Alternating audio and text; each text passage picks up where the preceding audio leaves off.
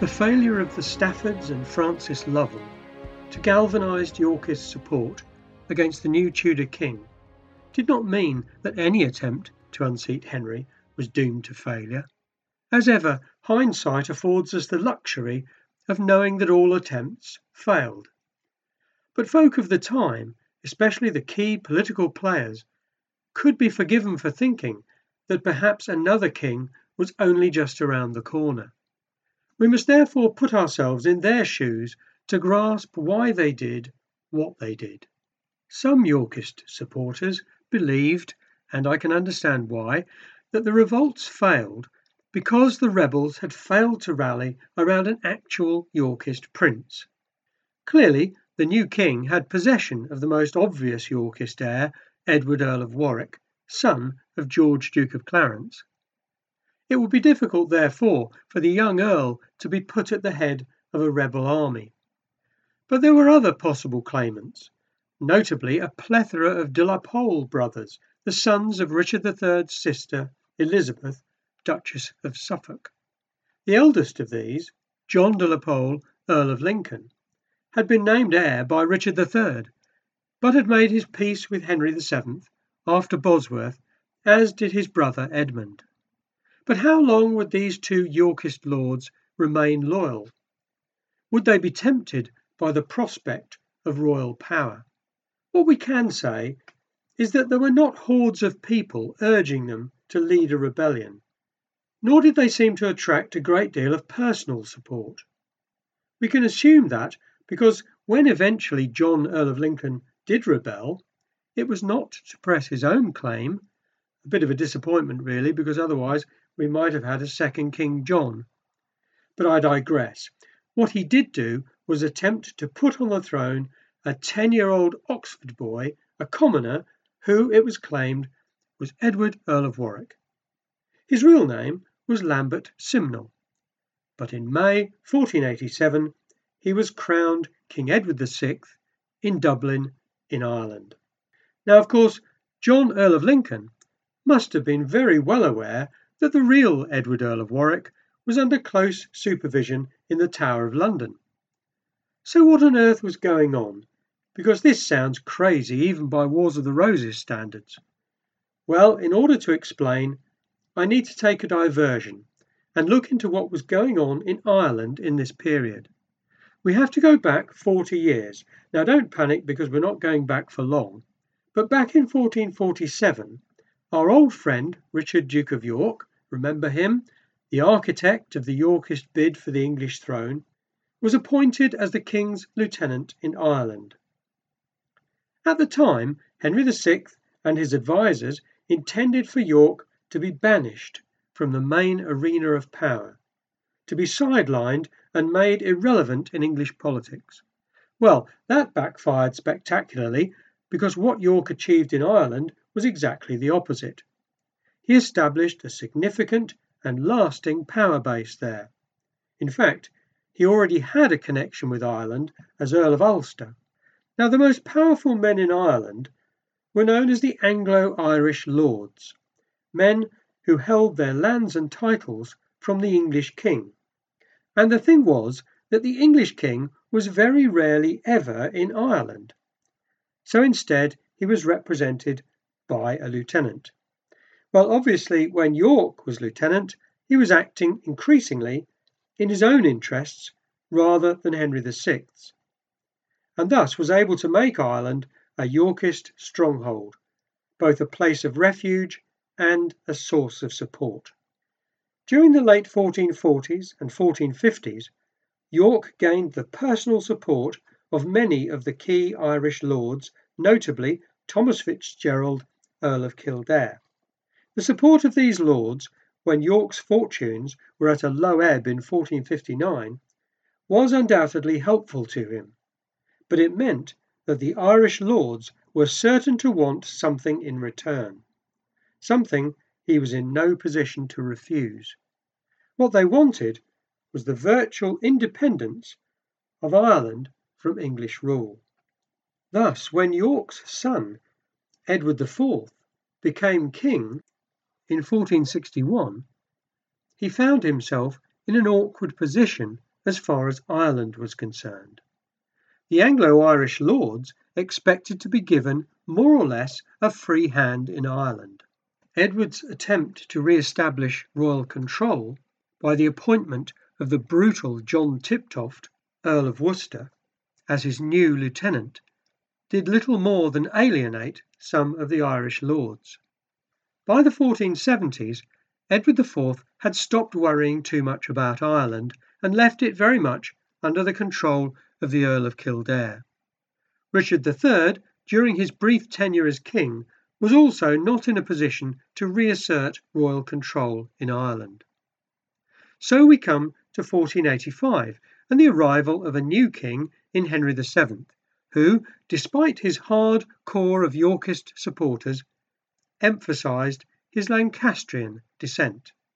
This gave Kildare and his fellow lords in Ireland a decision to make. Should they cut all ties with York and support the new king, or should they emphasise their Yorkist connections and attempt to remove the Lancastrian king? In 1486, they decided to throw in their lot with the disaffected elements of the House of York and, by doing so, hoped to keep control over Ireland. Edward, Earl of Warwick, had a special appeal to the Irish because his father, Clarence, had been born in Dublin. Thus they saw Clarence's heir as one of their own. Except, of course, the boy they crowned wasn't Warwick, he was an impostor. He had been trained up by a priest, Richard Simons, but it seems very unlikely that Simons woke up one day and off his own bat decided to train up an impostor to the English throne. John de la Pole, Earl of Lincoln, must have been involved early on. The first Henry seems to have heard of it was in January 1487, and even a month later he clearly had no inkling that Lincoln was involved because the Earl was at a council meeting where the plot was actually being discussed. Henry paraded the real Earl of Warwick through the streets of London, though who among the common people would have the slightest idea what Warwick actually looked like? Not long after, Lincoln fled to Flanders to join Francis Lovell and seek support from that eternal Yorkist optimist, Margaret, Duchess of Burgundy. Consequently, throughout April 1487, Henry expected an attack to be launched from Burgundy upon East Anglia or perhaps Essex. In that region, the Earl of Oxford's loyalty was beyond doubt. But what about Lincoln's father, the Duke of Suffolk? Suffolk was not a man likely to rebel against anyone, but it would surely put him in a very difficult position. And then there was the Marquis of Dorset, who had shown himself to be untrustworthy in the past. Henry arrested Dorset just in case, and I can't say I blame him. Nevertheless, the anticipated attack in the east never materialised, because Lincoln and Lovell went to Ireland instead, assisted by the Duchess of Burgundy, who provided a couple of thousand German mercenaries. Their arrival must have given Kildare and his fellow Irish lords much encouragement, which is why they went on to crown Simnel as Edward VI, and to provide soldiers for an invasion force. Meanwhile, Henry waited at Kenilworth, knowing that the invasion, since it was coming from Ireland, must now come on the west coast. Sure enough, by the 4th of June, Lincoln and his allies landed at Furness in Lancashire. They were attempting to do to Henry VII what he had done to Richard III. In other words, arrive with only a small army and gather more support en route from disaffected supporters of Richard III, then force a showdown with the king in battle. Once he heard of the landing, King Henry moved to Nottingham to wait for the Stanleys to join him and to see which way Lincoln would go. Lincoln crossed the Pennines into Yorkshire, where he hoped to swell his army considerably. Then he headed south towards Newark. On the 14th of June, Lord Strange, you'll remember that he was Thomas Stanley's eldest son, joined Henry at Nottingham with a very large army. Also present were at least 3 earls, including Oxford, who would command Henry's vanguard. Later acts of attainder suggest that no earls, apart from Lincoln himself, were in the rebel ranks. Henry, confident of his support, advanced towards the rebels, and the two armies met near Stoke on the 16th of June.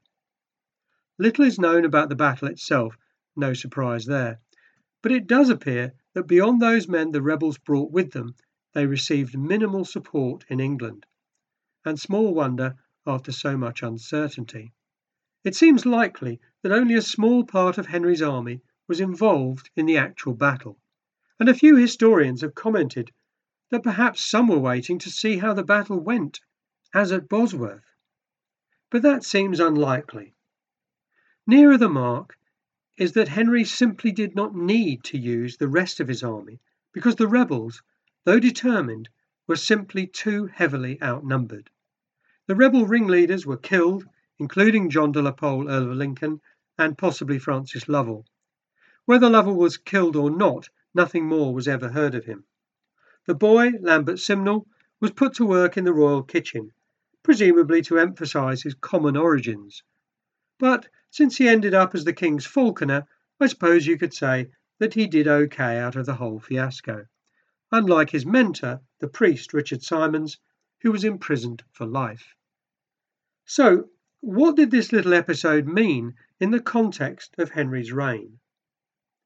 Since it did not come close to unseating the king, you could argue that it was an abject failure, which was dealt with effectively by the king. However, I'm sure it would have had a serious impact upon Henry, who in the period leading up to Bosworth had lived through the experience from the opposite point of view. He knew very well that such madcap schemes could succeed if the conditions were right. It must have rocked him a great deal too that a lord sitting within his council had secretly been plotting against him. A stray arrow was all that was needed to end a dynasty. The fact that there was no repeat of Bosworth is not because Henry VII was a particularly popular king, because he wasn't really, but more to do with the policies he put into effect to prevent such an event occurring again. The Wars of the Roses did not end by accident, but because of a combination of factors, one of which was how Henry ruled England. Let's remember that Henry VII was probably the least experienced king England had ever seen. Even Henry VI knew something about kingship and government. He was just useless at it. Henry Tudor had not even run a baronial estate, let alone a kingdom. But, unlike his earlier namesake, Henry was smart, and he was a smart king. So, what did a smart king do next? Well, in his next parliament, in November 1487, the rebels were attainted, no big deal there since rebels nearly always were. Next, an act was passed to give certain members of the King's Council special powers to investigate and deal with anyone acting against the king or stirring up unrest. Henry then went ahead to plan the coronation of his Yorkist queen, who had been the mother of his heir for over a year. It was time to formalise the union with York. Since the most recent threat had been launched from Ireland, where his lords were clearly hostile to their king, it made sense also to try to bring Ireland back under royal control. It was sensible, but far from easy. Henry asked the Pope to excommunicate the Irish bishops who had been involved in crowning Simnel, and by January 1488 his request had been granted. But he also had to bring to heel the rebel Irish lords, which was almost all the Irish lords. In June 1488, Henry sent a trusted member of the royal household to Ireland. Now, lest there is any confusion here, a member of the household did not mean a valet or lavatory attendant. The men of the royal household were trusted knights and squires upon whose loyalty the king could utterly depend. Remember how many of Edward IV's household men had risked everything to actively oppose Richard III's takeover in 1483, and many in the end had joined Henry in exile. And in the last stand at Bosworth, it was Richard III's own household knights who fought to the end by his side. Anyway, Henry sent his household man, Sir Richard Edgecombe, to Ireland with 500 men. His task was to offer pardons to those who would submit and take an oath of loyalty to Henry, and arrest those who would not. By the end of July, Edgecombe was able to return to England, leaving Ireland loyal once again, at least in theory. Because Gerald Fitzgerald, the all-powerful Earl of Kildare, decided to make his peace with the king, and so the rest of the lords followed his lead. What did that mean exactly? It meant that Kildare remained as the king's deputy in Ireland, but acknowledged allegiance to the new king. So for Kildare, it meant that despite his treason, normal service was resumed. It had been a dodgy couple of years for Henry, but he had survived and could hope for better news in the future. He didn't get any.